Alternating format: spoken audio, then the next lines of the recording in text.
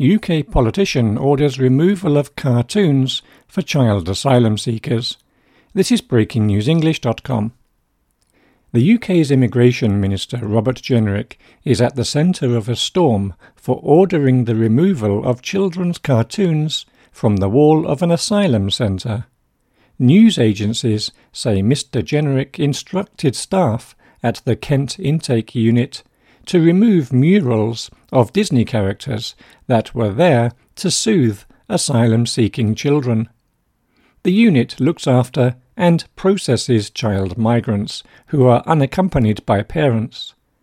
The BBC said Jenrick reportedly believed the art sent a message that the UK was too welcoming.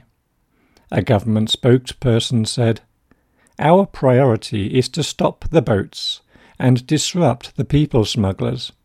One of the UK government's top 5 priorities is to stop the arrival of asylum seekers on small boats."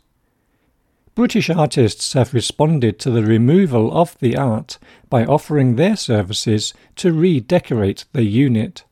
The celebrated British illustrator and cartoonist Guy Venables has enlisted other high-profile artists to create works of art that are welcoming for highly distressed child refugees.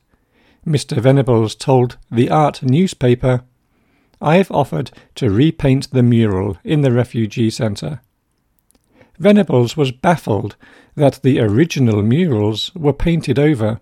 He called it a display of astonishing, pointless cruelty.